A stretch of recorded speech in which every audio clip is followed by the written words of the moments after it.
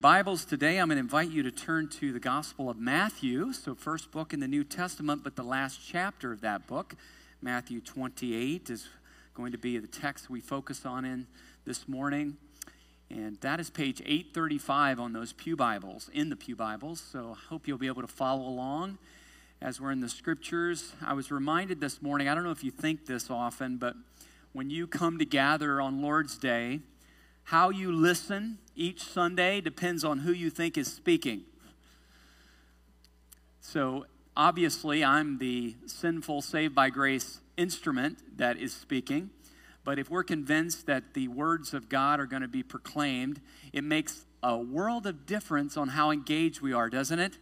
So this morning, our prayer is that the Lord will speak powerfully through His Word, and we'll be transformed as a result. Matthew 28. Verses 16 to 20, and we're going to get right into it because we're going to celebrate Lord's table together here in just a few minutes. So this is an introduction to a series of messages over the next 7 weeks entitled Missio Ecclesia, which is Latin for the mission of the church. And what is the church supposed to be doing? And that is the topic that we're going to deal with, God willing, over the next 7 weeks, me and the other pastors. So please look at this very familiar passage in Matthew 28. Look at verse 16. Now the 11 disciples went to Galilee, to the mountain to which Jesus had directed them. And when they saw him, they worshipped him, but some doubted. And Jesus came and said to them, "All authority in heaven and on earth has been given to me. Go therefore and make disciples of all nations, baptizing them in the name of the Father and of the Son and of the Holy Spirit, teaching them to observe all that I have commanded you, and behold, I'm with you always to the end of the age." Let's ask the Lord's help. Oh Lord, we do pray this morning that, Spirit of God, you would use your word and implant it deep into our hearts. Give us understanding. Free us, Lord, of all of the cares of this world that so easily choke the word. We're very aware that so many of us all of us carry a certain amount of distractions and static of this life and cares of this world, burdens that we're bearing, questions that we have, relationships that are strained. Lord, it's difficult for us to set those aside and allow your Spirit to clearly speak to our hearts, but we pray that that would happen today. You would change us, Lord. You change this church. May we be on mission, and we pray these things in Jesus' name. Amen. My father-in-law is a history buff. He's a Civil War reenactor. He has been to Gettysburg on many occasions, and anytime he visits, he wants to see something else historic. And so it wasn't too many years ago that he was visiting us, and my wife and my mother-in-law wanted to go to this horrible place in the Philly area called IKEA. It's a horrible place. It's something that they have this display. You think you're buying a piece of furniture. Then you go to this sub-level. I'm not going to describe for you that sub-level, but you find out that everything that you saw upstairs is placed in a box in a million pieces. And so I was not excited about that trip, but my father-in-law decided, let's go see the USS or the SS United States that's parked right there at Pier 92. To be honest with you, I knew nothing about that ship. So my father-in-law began to tell me about the ship SS United States. I'm not sure if you, being so local, have all had an opportunity to visit the ship, walk around it. I don't think you can go in it too often. It's just a shell anyway. They've removed everything except the structures due to asbestos years ago. But the SS United States, this large ship, was envisioned in the 1940s, and it was inspired by the Queen Elizabeth and the Queen Mary liners, the British liners, which transported hundreds of thousands of U.S. troops and Allied troops to Europe during World War II. Now, you may have known that, but I didn't until my father-in-law educated me, and that this ship was supposed to be the fastest, largest made in the U.S., and it was also supposed to transport troops to world wars that we would have in the future, or any other type of embattlement. Well, that is not exactly what happened. In fact, when on its maiden voyage, it did do what they were hoping it would do. On July 3rd to 7th, 1952, on its maiden voyage, it broke the eastbound transatlantic speed record, and it still holds it today, my understanding, which is, fun fact that no one tell, 3 days, 10 hours, and 40 minutes, if you were wondering. And that was 10 hours faster than the Queen Mary. It still holds that record, but the government's plan was to use this ship again as a troop carrier. But that never happened. On its maiden voyage, it was nothing more than a luxury liner, and it catered to the wealthy customers. It was one of the first cruise liners that would take that transatlantic trip. And in 1969, because of air travel taking over, it went out of business. It served its last customer in 1969, and then it was sold to various people and ended up in 1996 at Pier 82 on the Delaware River in Philadelphia. Now, the irony of that whole story just caught me, and it often catches me when I come to this passage or other passages in the New Testament that tell us what the church is supposed to be doing. Because here was a ship that was envisioned to be a troop-carrying ship that turned out to be nothing more than a luxury liner that catered to wealthy customers. The irony can't be missed, can it? It's decaying now on Pier 92 in Philadelphia and never carried any troops. What we see in the New Testament is actually the church is supposed to be a troop-carrying liner, not a luxury liner. It's supposed to be some type of a fishing boat rather than a cruise ship. Are we on mission for the Lord Jesus Christ? Are we clear what the mission is? You know, there is a lot of debate actually right now amongst evangelicals and broader Christianity, and even in more local Christianity, about what is the mission of the local church. What are we supposed to be doing? Are we supposed to be doing everything that's good, and should we give equal energy to every good endeavor? Or are there some clear marching orders that the Lord Jesus Christ has given his church that we are supposed to be accomplishing? I believe it's the latter, not the former. And I believe that we are supposed to be on mission as a local church. I believe what we have read here, and I want to suggest to you over the course of the next 7 weeks, and hopefully convince you, if you're not convinced already, that the final commandment of our Lord Jesus Christ, the Great Commission, must be the first priority of a local church. So a local New Testament church should make the last commandment of our Lord Jesus Christ, the Great Commission, is first priority. Now, I don't expect for you just to believe me, even though I hope you believe the Scriptures over me. I do want to try to convince you. But I want to start with this, and you'll notice in your worship bulletin a little handout, because we're going to dip deeper into these things in the coming weeks. But there are multiple choices out there today. There's big discussions about churches being missional. Maybe you've heard that word. It sounds really hip, doesn't it? Are we a missional church? What is the mission of the church, and what do we even mean by mission? Some churches mean discipleship. They mean gospel outreach. Some churches mean doing good deeds, and some churches say, well, no, it's not one or the other, it's actually both. Is a church mission different than Jesus' mission, for instance? Are we supposed to be ongoing the mission that Jesus accomplished when he was here on earth? Are we supposed to continue to try to redeem and restore society like he ultimately will? We do agree that the gospel is the good news of Jesus' death, burial, and resurrection. We do believe that there's a real heaven and hell. We do believe that people are lost without Jesus. But even in orthodoxy, there is vast disagreement about what the mission of the local church actually is. And I'm hoping this series will give us some biblical clarity. Now, mission, unfortunately, is not a biblical word. You're not going to find it in your translation of the New Testament or the Old Testament. It's not like the word gospel. It's not like the word justification. It's not like the word covenant, words that we love in our Bible. It's a word that has kind of been a summary word, like the word Trinity, that describes the three persons of our one God, Father, Son, and Holy Spirit. The word mission is to describe just that. But then we have to ask the question, what do we mean by mission? Now, if you grew up in a church, you're very familiar with this word, aren't you? You're familiar with missionaries. You're familiar with mission fields. You're familiar with mission trips. You're familiar with mission work. But what exactly is mission? Well, this used to be something that was easily defined by most Christians.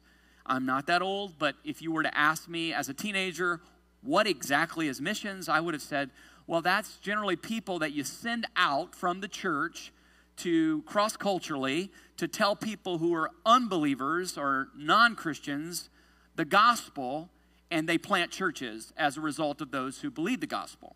That's how I would always describe missions, and I'm not alone. That's how many Christians over the years would have described the mission of the local church, spreading the gospel. But now it's become very broad. I love this statement by Stephen Neal. Now, he is not writing as a believer, or he's not writing as someone who is critiquing biblical missions or the mission of the church, but he makes this statement: if everything is mission, nothing is mission. If everything is mission, nothing is mission. I think that's profound. So what he's saying is, if everything has the priority as this is what Jesus has called us to do, then by default, nothing actually is priority because it's all flat. All of it's priority. But did the Lord Jesus actually prioritize what the church is supposed to be doing? Now, I ask you that rhetorically because I hope to prove to you that the Bible is very clear, actually, with what the church is supposed to be doing and pouring its energies into. But now there is some question, because you'll hear churches, Christians, Christian authors, I've even heard it on the radio this week, on the Christian radio station, that now mission has become basically any good deed. You'll hear missions described as environmental stewardship. So caring for the environment now has become part and parcel of the Christian mission. Racial justice has certainly become a popular one that you will hear Christians and churches and authors and podcasts begin to tell the church that actually participating in racial justice or dealing with injustices is the mission of the church. Community renewal, or social justice, or being a blessing to our neighbors. You'll even hear some people say, the Lord Jesus said the two greatest commandments: love the Lord your God with all your heart, soul, mind, and strength. Love your neighbor as yourself. So the mission of the church is love God and love neighbors.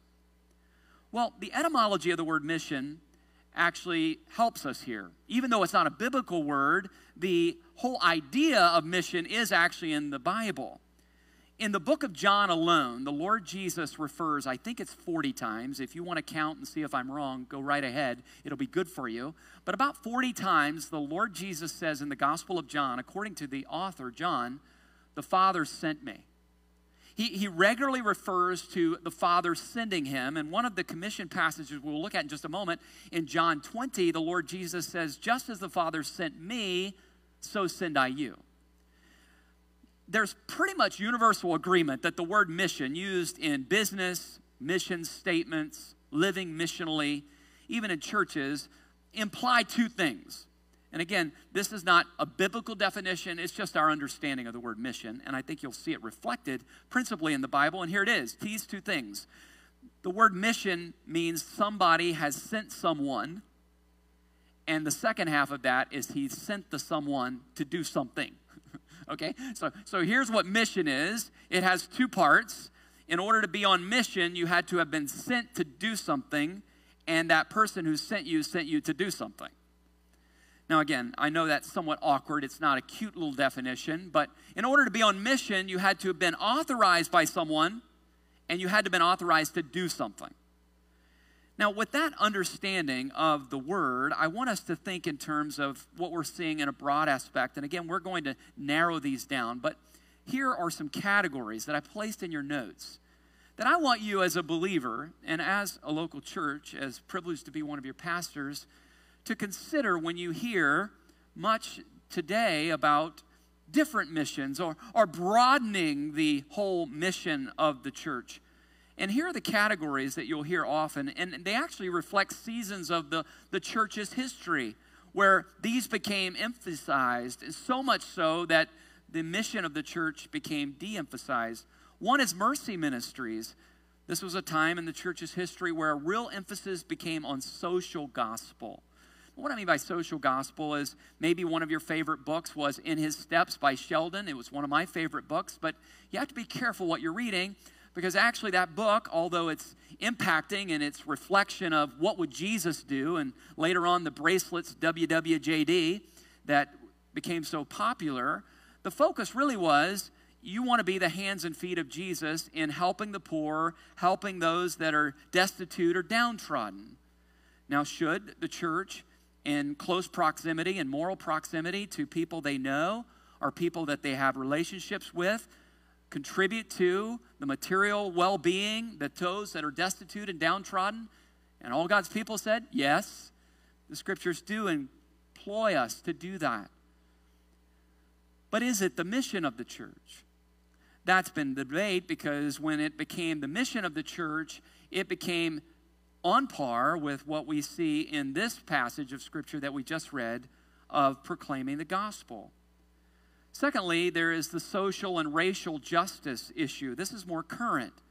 Is the mission of the church the same as the Messiah ultimately be when he is the great social liberator, when he gives us the great year of Jubilee, when all wrongs are made right and all oppression is relieved? Some believe it's political transformation. Some of you are not too old to remember what some evangelical leaders call the moral majority. And their whole mission ultimately became trying to transform the political system in our country so that it reflected what they believed to be that of a Christian nation. And then you'll hear one that I call the junk drawer. This is kingdom building, and I've probably used this expression incorrectly before with you, and I'm repenting of that and hopefully won't do it again. But you hear a lot of Christians talk about doing this good deed or doing that good deed, and you're out there and I'm out there and we're all building the kingdom. Well, actually, you read your New Testament, you never find anywhere that we're encouraged to or told to build the kingdom. Actually, Jesus is building his kingdom. And what we see in the New Testament is there's a passive approach that we have to the kingdom. We are led in by God's grace, by his sovereign grace, as we believe the gospel, and we become citizens of the new kingdom. Ultimately, he will rule and reign for all eternity. But nowhere in the New Testament are we employed to start building the kingdom. I know we love to use that phrase. Why is it dangerous then? I want to raise this question before we go to the second point. Why is it dangerous for us to have multiple missions as a local church? You may say, well, why can't we have a multiple of missions? Because that way we can be involved in gospel declaration as well as good deeds. I mean, are those really bipolar? Well, no, they're not bipolar. In fact, the scriptures tell us that our good deeds will actually dress up the gospel. So my making this point is not to say, please, believers, stop participating in good deeds. Oh, no. We're told in Matthew that our good deeds will actually glorify our Father, and people will witness our good deeds and give him glory. What we are seeing, though, is there is not multiple missions, and the danger of having multiple missions happens this way. When someone gets involved in something that's good, even something that's biblical, but is not the mission, and they begin to give it the same passion, the same priority as the mission, what should be a could participate in becomes an ought. You know what I'm saying? So all of a sudden, whether it's mercy ministries, ministering to the poor, whether it's social, racial justice, whether it's political transformation, or kingdom building, or even a pro-life position, these are wonderful causes and causes that believers should speak to and be involved in. But when they become the mission, those who are not gifted or not as passionate about one of those areas, they begin to be made to feel guilty because they're not participating in the mission that God has called his church to be involved in. The clarity here is very important because we want to be doing what Jesus called us to do. Yes? That wasn't a good, strong answer. We want to be doing what Jesus has commissioned us to do. Yes? That was much better. Yes, we do. So unclarity or lack of clarity in this is very damaging. And I believe what can happen is local churches, believers, can be entrapped by, I will not call it false teaching immediately, but I will say emphases that are placed in accordance, not in accordance with this way the scriptures emphasize what the church should be doing. Now, with that introduction, I'm not going to be able to go deeper in those. We want to do that in another message. But I want you to go to the second point, which is making disciples. I want you to eyeball these real quickly. I want you to see what the scriptures tell us in these mission passages. And before we look at them, we're going to spend very little time on them because I want you to see them before we celebrate Lord's table. But I want to introduce them this way. In the Old Testament, it's very important for us to understand that before the commission that the Lord Jesus gives here in Matthew 28, Old Testament believers were never encouraged to go out and proselytize other pagans. They were not told to go to the Jebusites and the Hittites and the Perizzites and all the other sites to tell them to be converted. Actually, what happened in the Old Testament dispensation is what we see is the believers of God's people are encouraged to invite the pagans to come and see. That's why in the temple court there was a Gentile court. There was a court of women, there was a court of Israel, but there was also a Gentile court. In Ephesians, we're told that wall came tumbling down in Christ, amen? And now we're not only looking from far away, but we are included in the family of God. But in the Old Testament, they would come and see.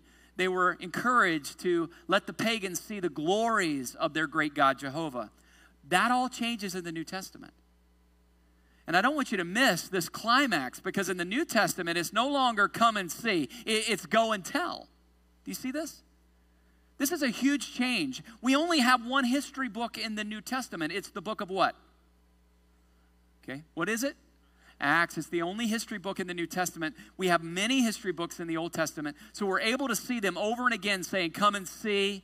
There's not this go and tell. But the one history book we have in the New Testament, we see how the people of God responded to this commission, and they went and told people. They went and told. So with that introduction, I want you to see these. We're in Matthew 28, and you should not only see the meaning of passages that we look at, you should also enjoy the mood. There is an incredible mood going on right here in Matthew 28. Remember, this begins with the resurrection of Christ and the account of the women coming to the tomb. And then Jesus reveals himself to them and he says, go and tell my brothers that I'm going to meet them in Galilee. So he meets them in Galilee, and this is the moment we have, and we're told in verse 16 that some of the 11, you may ask why are there only 11? Because Judas has already taken his life, he's betrayed the Lord, and now there's just 11. They haven't added one to their number in Acts yet. So the 11 meet Jesus, and some of them are doubting, and some of them believe. Do you see that in the passage? You may say, well, why did some of them doubt? Well, none of them believed Jesus was coming back from the dead. None of them believed this was going to happen. And so there were some that said, I can't imagine that he's alive. And here Jesus says in verse 18, don't miss this. He said to them, all authority in heaven and earth has been given to me. And then he gives them this commission. He gives them this mission. I don't want you to miss this because the Lord Jesus is going to give an indicative before he gives an imperative. I'm not trying to use big words. This is really important. The Lord Jesus says, all authority is given to me now as the resurrected Christ in heaven and in earth. So all political leaders, I'm their authority. I'm the sovereign leader not only of all political leaders, kings, presidents, prime ministers, of all ages and of all times, but I'm also authoritative over all of the principalities and powers of this air. He's talking about good angels, he's talking about demons, he's talking about Lucifer, he's talking about Michael, he's talking about Gabriel. He's saying, I am authoritative over all of it. Doesn't that change the mood of this commission? The Lord Jesus, risen, he has overcome the last great enemy, death, and he says, all authority is mine. Here's what you're supposed to do. Remember the definition of mission. You have to be sent by somebody with authority. And Jesus is sending them with authority, and he's sending them on a specific mission. Now, again, I want to help you a little bit with the grammar here, okay? Just stay with me on this. There's one command with three participles hanging on the one command. Maybe you can think of it like this, a Christmas tree with three ornaments. The Christmas tree is the one command, and the one command is, go and make disciples. Do you see that in your text? So the only command here is go and make disciples, but those of us that know our English, we understand that participles that are used with a command or the imperative mood, they also enjoy the imperatival force or the command force. So he's going to say there's 3 ways you go and make disciples. So here's the mission of the local church according to Matthew 28. Go and make disciples. Go and make students. Go and make followers of Jesus. This is the marching orders of the church. There's 3 ways to do it. Do you see it here? Here are the 3 participles. What are they? Going, baptizing, and what? Okay, that was not the bold answer I was hoping for. Going, baptizing, and, okay, we're doing better. Now, you may wonder, why is there no ing on the going? Well, I believe this is accurate. It's reflecting that this is a command too. He's saying, go, baptize, and teach. So we're not obeying the command fully if we're not doing all 3, right? You see what's happening here? So he's saying, here's the commission. Go and make disciples. You do that by going, you do that by baptizing, and you do that by teaching. Real quickly, the going here has that idea of being sent. And that's exactly what's happening here. Jesus is sending his disciples. Now, there's some of you that question this, and you say, well, that was just for the 11 disciples, and when they died, it was all done. And that commission is not for all of us. This mission is not for the local church. Well, 2 things there. You'll notice at the end of this, he says, I'm going to be with you until the end of the what? Okay, so this presence of the risen Christ as they complete the mission that he's given to them is not just until the death of the 11 apostles. It's until the end of the what? Age. Second thing I would help you consider is when you get to the history book of the Acts, how are they going to obey this command? If they decide to stop spreading the gospel after the 11 die, then that would make sense. But if you see something different, that after the 11 die and you see the epistles, they continue to chatter the gospel to every place on the planet, then this is also for all of us as followers of Christ. Going and then baptizing. Now, baptizing is not just talking about immersing someone in the waters of baptism. That certainly is being pictured here. But it is the marking off of those that repent and believe the gospel. So a person's baptized because they respond to those who've gone with the message of the gospel. And finally, we're to teach them all things that I've commanded you. So now he's picturing gathering these believers, baptizing them, marking them off as believers, and then what? Discipling them.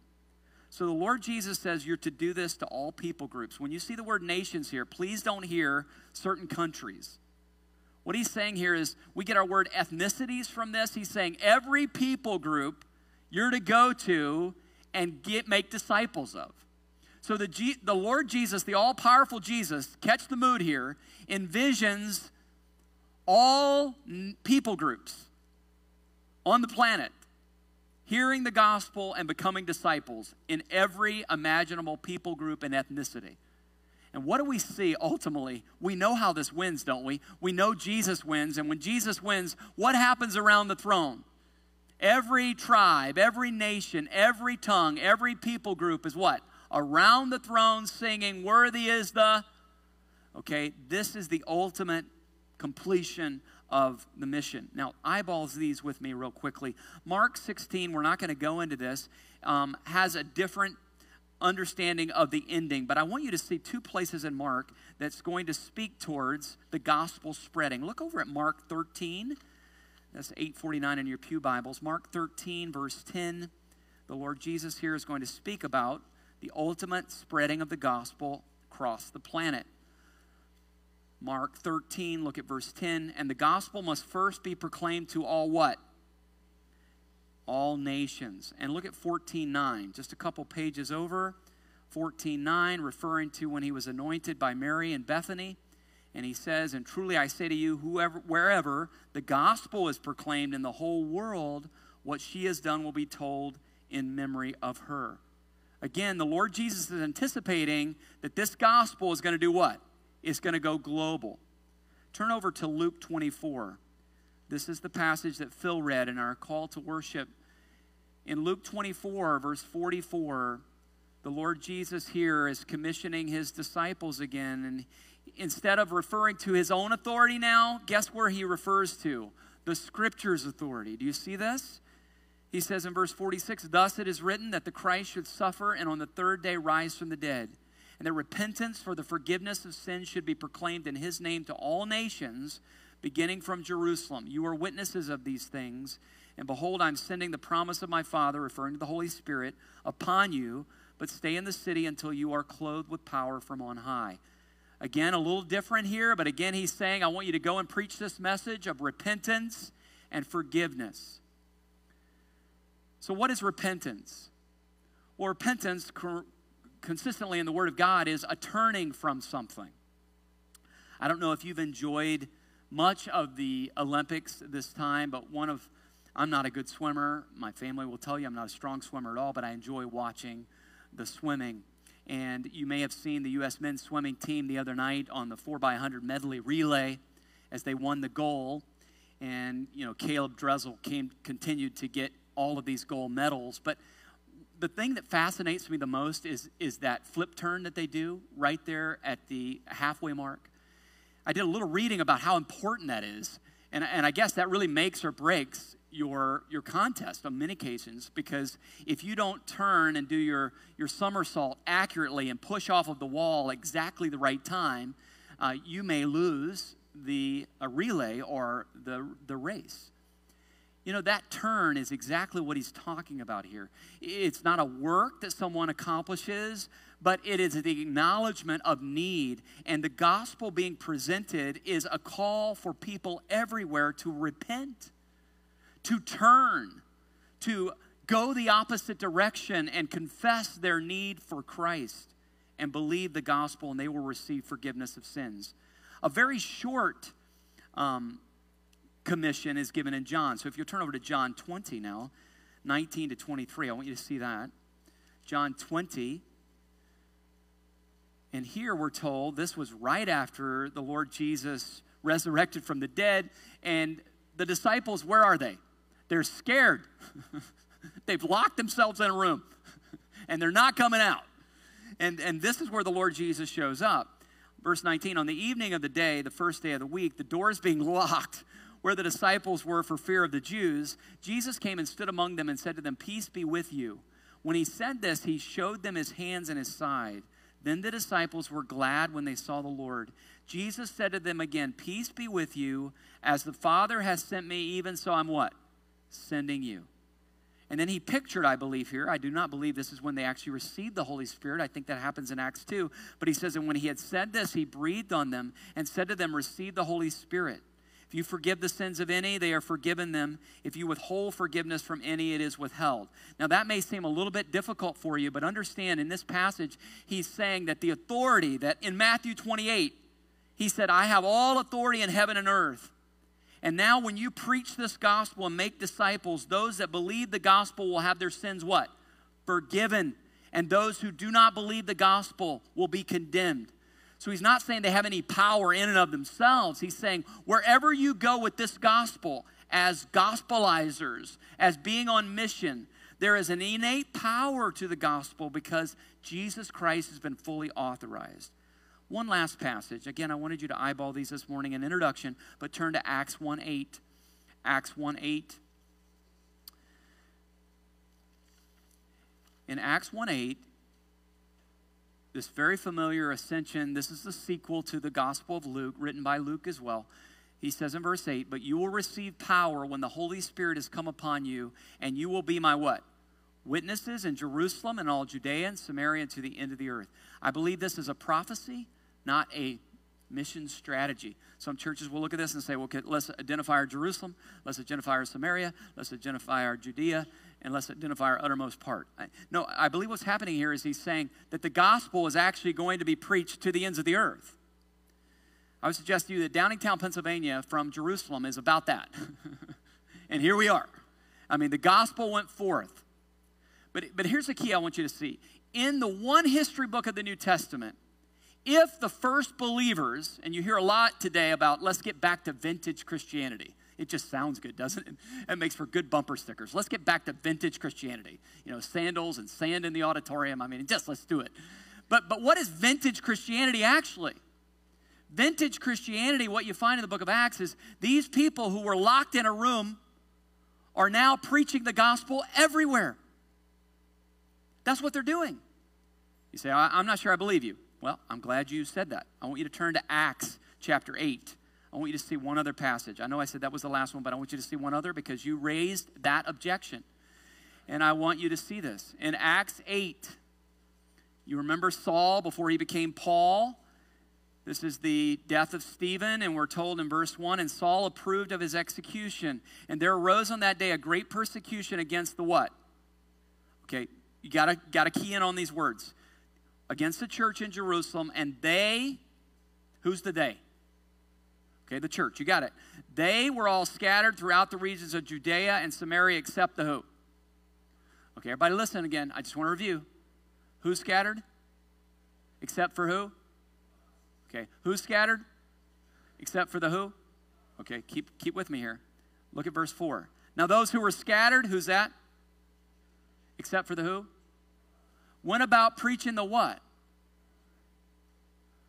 You see that? That's what you see throughout the book of Acts.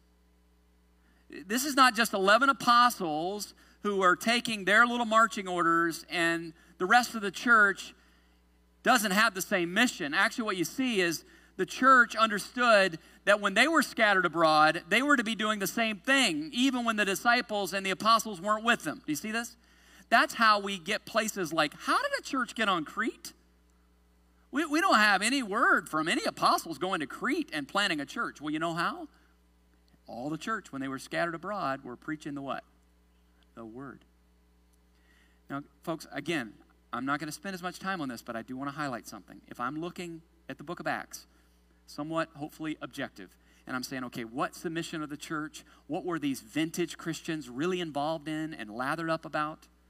If you're looking for a picture of an early church giving itself to creation care, or plans for societal renewal and strategies and serving their community in Jesus' name, and all those things are noble, and seeking for racial and social justice, you will not find that in the book of Acts. And please hear me. I didn't say that all those other things are not noble, good deeds. I didn't say they should be abandoned. But if we're looking for clarity on the mission of the local church, I would expect to see these vintage Christians busy with that. Yes? What we see in the book of Acts is if you're looking for preaching and teaching and the centrality of the word and the gospel, this is your book. Story of the Acts is a story of the earliest Christians' efforts to carry out this great mission given to them in the Gospels. And I want to suggest to you as a church that that's the same mission that we have today, and we need clarity on it. Again, it's not to say that all those other endeavors are to be abandoned, that they're not important and noble and redemptive. But what it is to say is there is one mission order that the Lord Jesus Christ, who has all authority, has given his church. And here it is, make disciples. So the question is, how are we doing? Now, if you're looking at your bulletin, you're going to notice that I was not good with limited verbosity with my definition. But if you put it all together, here it is. The mission of the church is to go into the world and to preach the gospel to every people group, under the power of the Holy Spirit. Those that repent and believe are to be marked by baptism, gathered together in churches so that they can be taught all things that Jesus taught us himself and through the apostles and the inspiration of the scripture to the glory of the Father. That's the commission. That's what we're supposed to be doing. Why is there importance for us to have clarity here? Because this is what Jesus called us to do. I was talking to some of the pastors about this the other day. What if in our local church we started asking one another, how are things going with your mission? What would you say to another believer who asks you that? How are you doing with sharing the gospel? How are you doing with making disciples? Now again, I don't ask you this just to weigh you with guilt. I really am. I'm not asking you for that reason. I'm simply saying, as a church, is it possible for us to, kind of like the SS United States, to become a luxury boat that's lavish and a lot of enjoyment for the passengers that actually is not on mission and never as carrying troops to fulfill the mission that our almighty authorized Savior gave us? Is it possible? I think the answer is yes. And I want to ask you as believers, as we deal with this series over the next 7 weeks, will you just simply ask the Lord to clarify for you what the mission is and clarify for you how involved are you in the mission? I want to invite every leader of every home here. There's some single moms that are leading homes. There are certainly our dads that are leading homes. There's some singles that are leading your own life right now. How are we doing in leading our family for living for this Great Commission and leveraging all of our assets so that we can obey the mission the Lord Jesus has given us? Also, at the end of each of these messages, I want to just encourage you with some tips. These are not profound, I promise you. But I was just doing some calculation. That's always dangerous because most of you know I'm horrible at math. But I was doing a few calculations, and I took the 5 zip codes that are closest to our church, about a 15-mile radius. And I was surprised by the amount of people that live in these boroughs and these townships. It's about 150,000 people. It's kind of a medium-sized city, isn't it? Or maybe a little better than that. I also began to look at some of the census, and I know those aren't always completely accurate, but they're close, right? And about 100,000 of those 150,000 say that they never really go to church. They might be Creasters, Christmas, Easter, but other than that, they just don't go to church. So that's about 100,000, at least, in our area that we would say, okay, we at least know they're unchurched. We don't know that that means that they're absolutely unbelievers, but more than likely they are. Now, here's where the statistics come in, and I'm not sure if these are completely accurate, but those who do them say that, generally speaking, in America and in our neck of the woods, you'll find that 20% of those people have no interest at all in religion or your church or hearing about the gospel. 35% of them will make excuses, and it's just a nice way of getting you off their back. But actually, 35% of them are waiting for you to say something and would love to be invited and would love to know more. And would love to hear you when they're talking to you about their difficulties in their marriage for you to say, well, we've had difficulties too, but we've found amazing grace through our Christian faith. Or we'd love to invite you to something that's happening at our church. So if 35% of the 150,000, I think that's a little over 50,000. No, not 50,000, 44,860 or something like that. Again, I'm not that great at math. It's a lot of people that would respond to people on mission that would say, I want to prayerfully look for opportunities to burrow into some tunnels and some bridges into unbelief in our community so that I can share the gospel with them. So here's the challenge I want to give to you. What if we started praying that God would give us those open doors and also pray that God would give us the courage, and that's why we're having the training here in a few months, the equipping, so that we might be busier about sharing the gospel, if this indeed is the mission that the Lord Jesus has given us. I want to encourage you to think that way.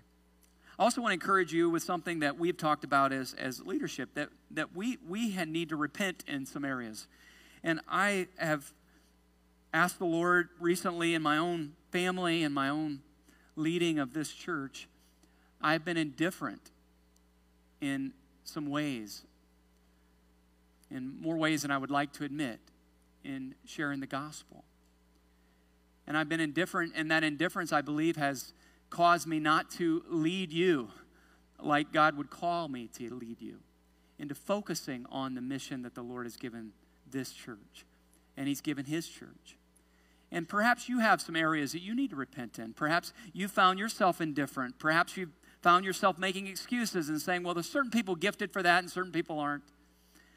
I want us just to say, if the scriptures tell us that this is the mission that our great, almighty, authorized Savior has given us, then we should obey it. Amen? And we should seek to encourage one another. And I want to say that as well. This is not about guilt. This is about a community of faith saying we want to be a church that's being changed by God's powerful grace. And I believe a church that's changed by God's powerful grace will be on mission. Amen? Let's pray. Lord, we do pray, I pray, for forgiveness, for indifference, coldness, excuse-making, busyness, and lack of looking for, praying for, begging you for opportunities to disciple others, to go, to baptize, and to teach. Lord Jesus, you are the King of Kings and Lord of Lords. All authority is yours. Lord Jesus, you have promised, you've stated as fact that you're always with us until the end of the age. And so we need not fear. We go in your power. We go in your presence. And we praise you, Lord, that your Holy Spirit now is in our hearts and empowers us to speak the gospel truths to those who have not trusted in Christ. And we pray that you change your church, that you would grow us in the grace of gospel witness. Lord, we desire to be a church on mission. We do not desire to be a church in competition with other churches. We praise you for how you're saving souls through other ministries. We pray we would always rejoice. But Lord, when you're blessing others and the showers of blessings are falling on others, we pray you'd pass us not by. But we pray for those showers of blessings on this local church, that we would be faithful in sharing the good news of Jesus Christ and his saving work. And we pray these things in his name. Amen. One of the beauty